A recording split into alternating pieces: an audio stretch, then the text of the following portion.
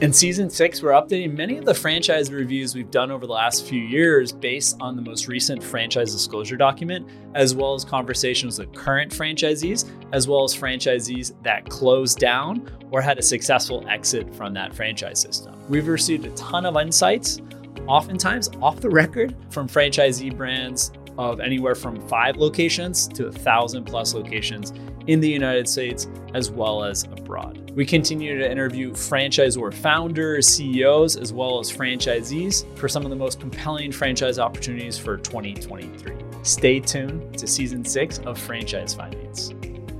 So this is the down low on a martial arts franchise that sold over 700 locations in the United States.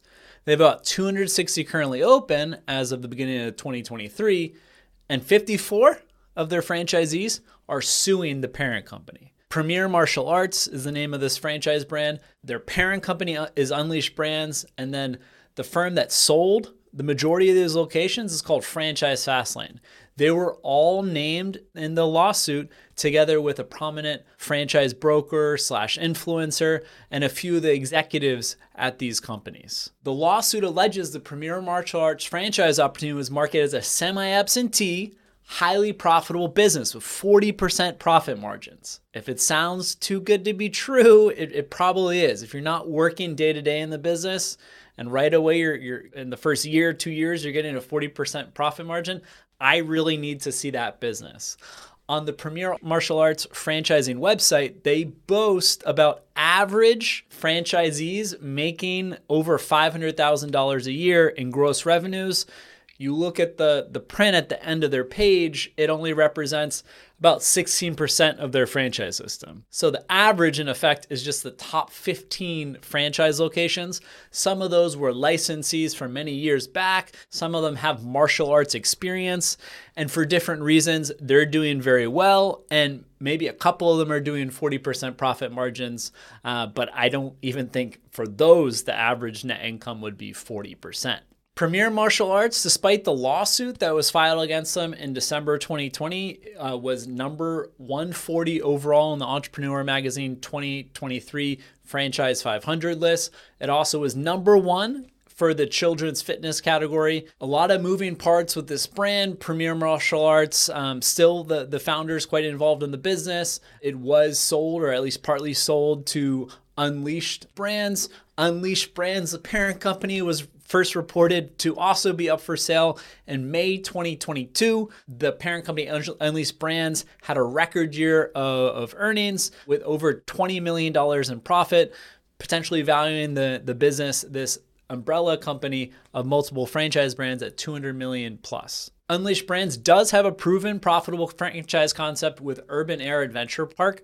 Everything that I've read on this company, I've heard from this company, it makes pretty good money, and it has been a good return of capital for franchisees in the system. However, I have spoken to numerous franchisees at some of their other concepts, including Snapology, which were flat out disillusioned with the opportunity of investing in a Snapology, and it hasn't really panned out for them. One Snapology franchisee I met in person left his $100,000 plus salary job to open up a Snapology education business. Years in the business, he's making nowhere near his prior salary and working more hours. Part of the issue with this martial arts lawsuit, from all I see, you had so many people that were compensated for selling the business. You had the franchise sales organization, Franchise Fastlane.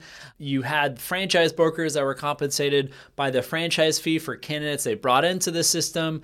You had the private equity funds, the investors that own Premier Martial Arts, own the holding company Unleashed Brands, that wanted to get the valuation up. And how to do that, you sell more territory, so then you get franchise fees and royalties. So there was a lot of selling going on in terms of the Premier Martial Arts, and sadly, they weren't so transparent from what I've seen and the information they've conveyed in the past to prospective franchisees. And even to today, I don't like when it says average franchise sales, average gross sales, and then you scroll to the bottom and it's not the average at all.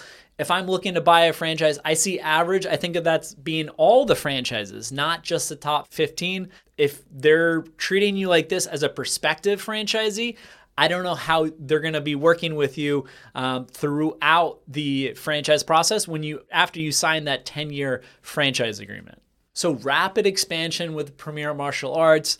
A lot of first-time entrepreneurs were sold 3 packs, developing 3 territories. You pay a pretty high fee up front, $80K, $90K up front to secure the territories, and they're only opened 1, and some of them are planning to close or close even that single location, not after so much more time. Now, private equity has done amazing in the franchise space, and if it's structured right and it's a win-win for everyone, all the stakeholders, it can be an amazing infusion of capital into the system and benefit the franchisee, customers, everyone involved. Years back, Domino's was bought by a private equity firm, Bain Capital, who helped grow average sales and profit for Domino's franchisees across the globe.